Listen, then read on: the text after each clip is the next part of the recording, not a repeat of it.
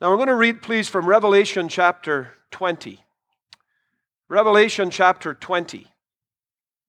And just before I start reading, let me take the opportunity to thank the assembly here at Midland Park and the overseers of the assembly specifically for giving me the opportunity to come and share in responsibility this weekend at the conference. It's been a blessing to my own soul to be here, and I'd thank Colin and John as well for the opportunity of serving together with them. It's a very comfortable thing to be like-minded and to be able to stand in a united way to present the truth of Scripture. And so I've enjoyed the weekend, and I'm thankful for the privilege of being here. I'd also like to thank all of you young kids that have come up to the front to listen. It's been a long day for you and a long weekend, and you're likely a bit tired. I can promise you, if you give me, and more importantly, if you give the Word of God your attention for the next 20 minutes or so, the meeting will be over. But I want you to really listen, because what we're going to talk about for the next 20 minutes or so from this passage is incredibly important for you as an individual to understand. So we're going to read Revelation chapter 20 and verse 11. John is writing and he says, "And I saw a great white throne, and him that sat on it, from whose face the earth and the heaven fled away, and there was found no place for them.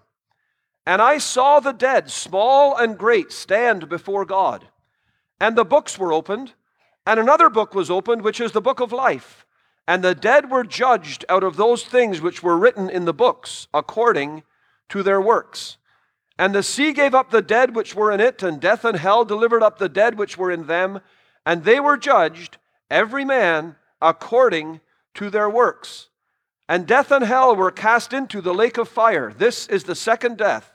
And whosoever was not found written in the book of life was cast into the lake of fire." Now, this passage of the Bible has a very particular personal appeal to me. It's a difficult passage. It's a very solemn passage, very serious. But this is the passage of Scripture that was being preached from the night that I first remember feeling the importance of being saved. I was 8 years old. Now, I had been born into a family in Trinidad in the West Indies. I met some fellow Caribbean folks here today from Dominica, a little small island. Trinidad's a much better island, but no, it's not. It's a little bigger, but I don't know it's any better. But I was born in Trinidad. My parents were missionaries there. And so from I was just a little infant, before I could even understand anything, I was taken out to gospel meetings and tent meetings, and some of those tent series would last 10, 12, 15 weeks. So as a little boy growing up, I knew the gospel. Maybe like some of you up at the front. I could quote Bible verses, especially if they were giving out candy or treats. And I knew that I needed to be saved, at least in some technical way. I sort of knew that was the right answer. But it's amazing to me that until I was 8 years old, I never once remember seriously thinking that I need to be saved and being burdened and concerned about my sin and meeting God and the importance of having salvation. But that all changed one night in the summer of 1972. And to save you doing the math, I was born in 1964. That's why I was 8 in 1972. My family had gone back to Northern Ireland, where my parents were from. And we were sitting in a hot, unair-conditioned gospel hall in a little town called Ballyclare. There's a lady who just left, who's from Ballyclare. And I was sitting in that meeting, and my father was preaching. And he read from this passage, and he began to preach. And he described what we have read, how that there is a day that's coming. And I want you to listen to this, because this is real. This is actually going to happen. There's a day that's going to come when a throne is going to be set up in space. And there's going to be a judge sitting on that throne. And there's going to be people called before that throne. And they're going to come up in front of that throne, and they're going to face this judge. And they're going to be judged out of things that are written in a book. And people from that throne are going to be taken and cast away from God into a lake of fire forever. And I sat as a little boy that night, 8 years old in Ballyclare in Northern Ireland, and for the first time that I can remember in my life, the Spirit of God was dealing with my soul, and I realized I need to be saved. I didn't get saved at that time. My parents ended up going back to Trinidad in February of 1973, the next year when I was now 9. And my sister and I, we stayed in Toronto with my aunt and uncle, and we went to school there. So our lives changed a little bit, but my aunt and uncle, they were also Christians, and they took us out to gospel meetings. And in the fall of 1974, so quite a bit of time had passed, 72, 73 into 74, a little more than 2 years. I was 10 years old. And the assembly where my aunt and uncle, went, Brackendale Gospel Hall was where that assembly met. That assembly had a special series of gospel meetings. There was a man called Mr. Malcolm Radcliffe and a man called Mr. Jack Noble. During that series of meetings, I began again to be concerned about being saved. I really don't remember being concerned during that intervening time. But during those meetings in October of 1974, 10 years old, I began to be concerned. And I remember one night Mr. Jack Noble got up and he said, we'll read from Revelation chapter 20. And he read this same passage. And the same thought flooded back into my mind. Andrew, you don't want to be standing in front of that throne with all of your sins and no Savior to be cast into a lake of fire. I'm so thankful tonight I can tell you I was saved on October the 15th, 1974. But the passage of Scripture that the Spirit of God used to stir me, to awaken me, to make me realize this wasn't just something for everybody else, this was for me, was this passage that we've read together. So I want you to think about it with me tonight. The setting that we have described to us, it's really going to happen. A huge throne set up, a great white throne. And I don't think I'm just using my imagination. This is the language of Scripture. It's a great throne. It's white. And there's one sitting on this throne. And that's the first thing I want you to think about. The sovereign on the throne. He is described here as one who's sitting on the throne, and there's something about his face that radiates power and authority and glory to such a degree that what the Bible says, that the one sitting on the throne, from his face, heaven and earth were trying to flee away. So there's something terrible. There's something almost terrifying about the face of this one that's sitting on the throne. You know who that one is? It's the Lord Jesus Christ. Yes, the same Jesus that we read about, that called little children to him. The same one that we read about, who when he was here on earth, he walked around doing good, showing compassion. You're very familiar with that, aren't you? Thank God, so am I. The same Jesus that men took to a cross, who hung silently as men nailed him to a tree, and he hung there and died and suffered and gave himself as a suffering Savior on a cross, that same one. That's how he presents himself to you tonight. And that's who he is. He is the Savior. And lest I fail in presenting that truth, let me say it clearly now. This same one, the Lord Jesus Christ, he loves you immeasurably. You, as an individual. He doesn't just love all men. It's true that he does love all men. But he loves you. He knows you far better than I do. I don't know very many of you. He knows you better than your parents know you. He knows you better than you know yourself. And he loves you.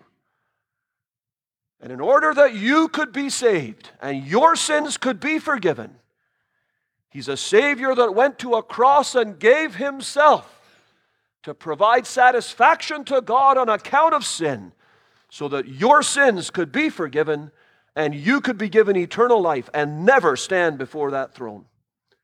That's the Savior that's presented in the gospel message. And that same Savior now that you're familiar with, as one who suffered on a cross, He's now pleading with your soul, patiently. You know, I think of my own life before I was saved.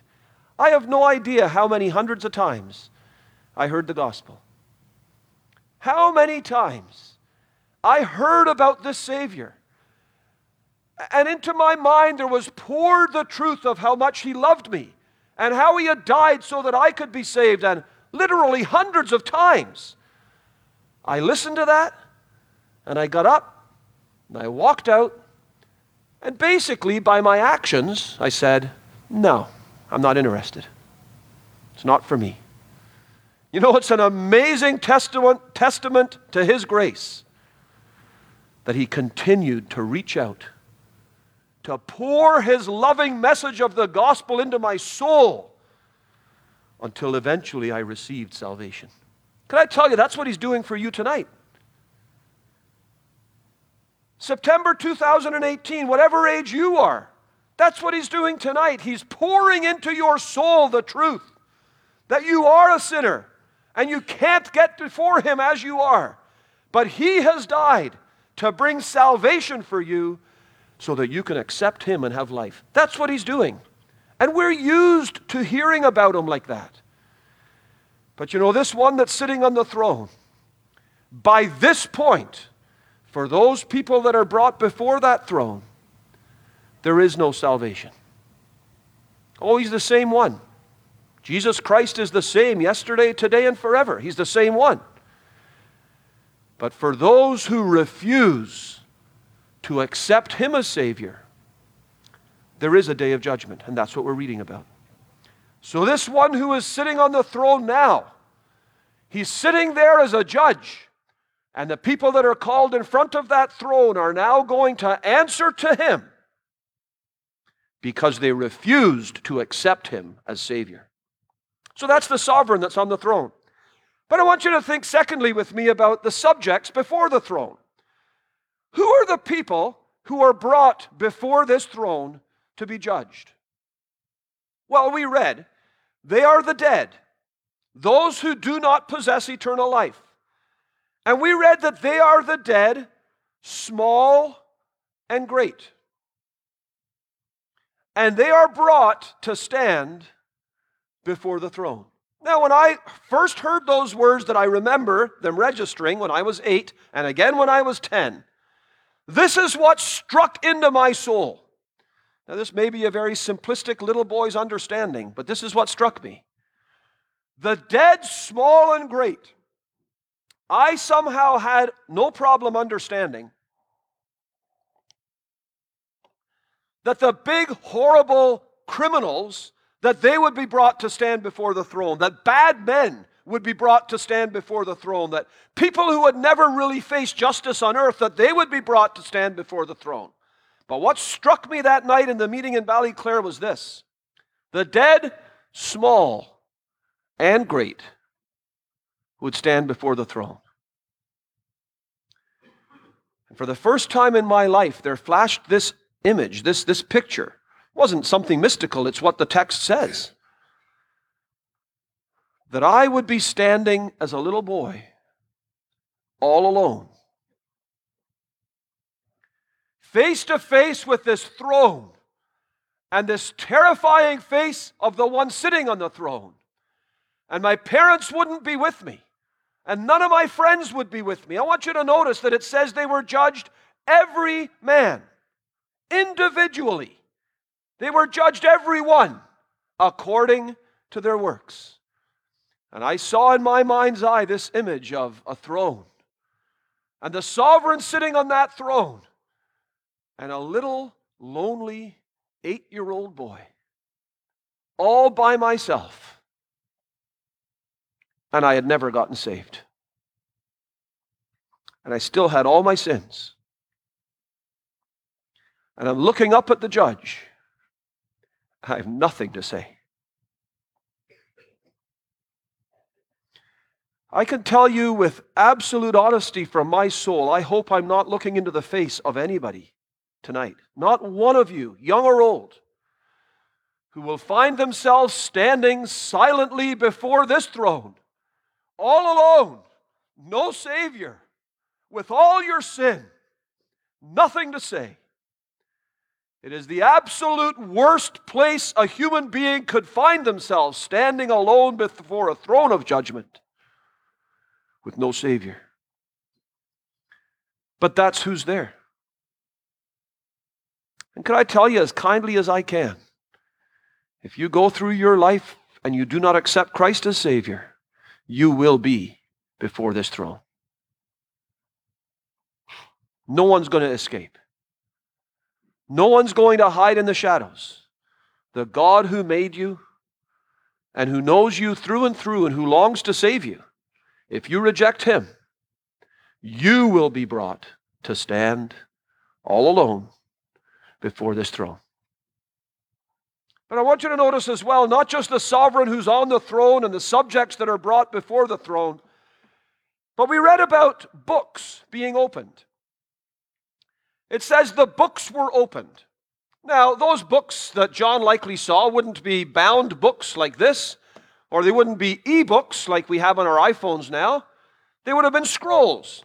So I want you to think about the scrolls that John saw that would have been opened at that throne. What are some of the books that are likely being referred to here? Well, first of all, I'd suggest to you it's the record of Scripture.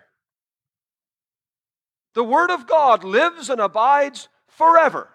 Those same Bible verses that I knew, those same Bible verses that you have learned, those same Bible verses, they'll be there at that throne to judge you. Those are the words of the Lord Jesus Himself when He was here. He told people, "He that rejecteth me and receiveth not my words hath one that judgeth him. The word that I have spoken, the same shall judge him in the last day." The Lord said, heaven and earth will pass away. My word will never pass away.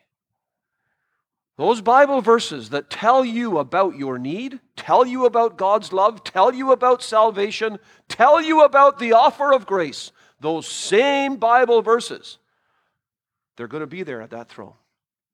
These Bible verses that we have just read about, that in the grace of God He's warning you about what lies ahead, these verses will be at that throne.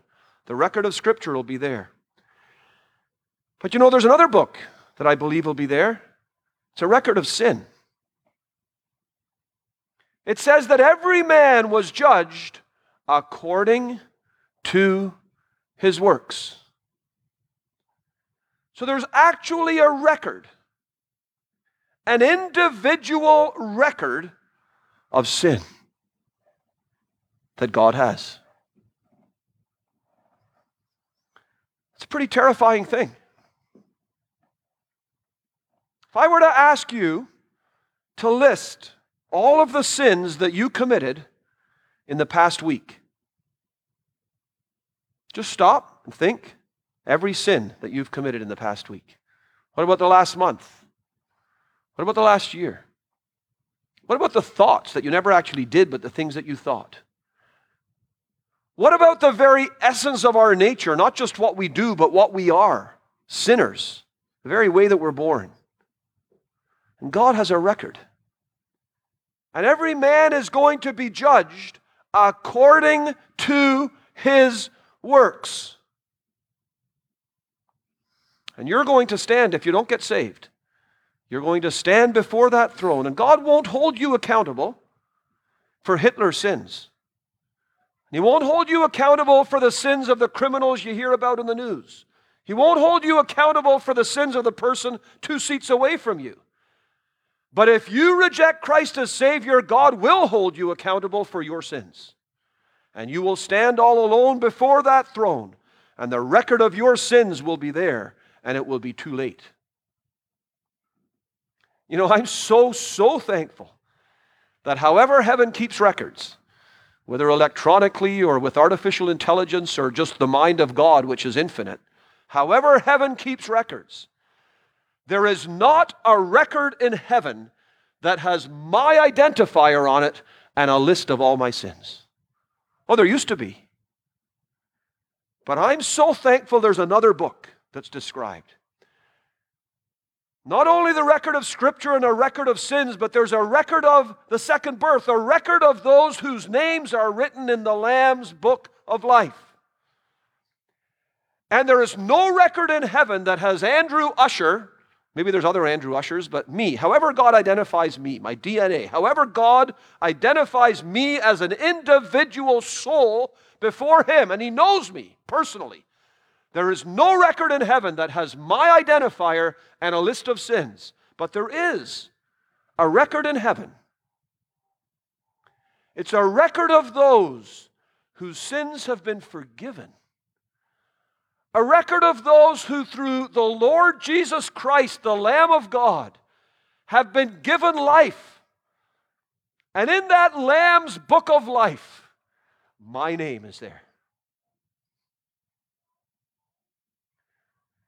For the people that are brought before this throne and the book is opened, there's a search through that book, not so much to see if their name's there, but to show that it isn't there. And I want to just close by talking about the sentence that comes from that throne. I can't think of more solemn words than the words of verse 15 at the end of this chapter. Whosoever was not found written in the book of life was cast into the lake of fire.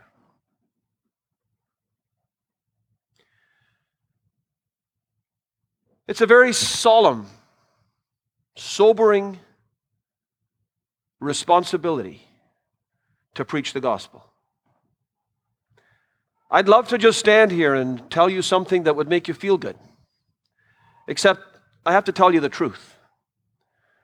And the truth is that when you are presented with the message of the gospel and the reality of your sin and the holiness of God and the need to be saved, it is a message that gives you an offer of life. Thank God it is. That's why we call it the gospel, or the Bible calls it the gospel. It is good news. But it is a message that must warn you that if you reject not just the news, but you reject the Savior, you reject God's Son as your Savior, there's a day of reckoning. That's what we've read about, a day of judgment. The Spirit of God, as I've already said, He used this passage to rivet into my soul this awful burden I'd never want to be, standing before that throne. And I'm so thankful that having awakened me by that truth, the Spirit of God worked on my soul to understand that is exactly why the Lord Jesus Christ died on the cross. He was there on the cross, so I would never have to be there at that throne.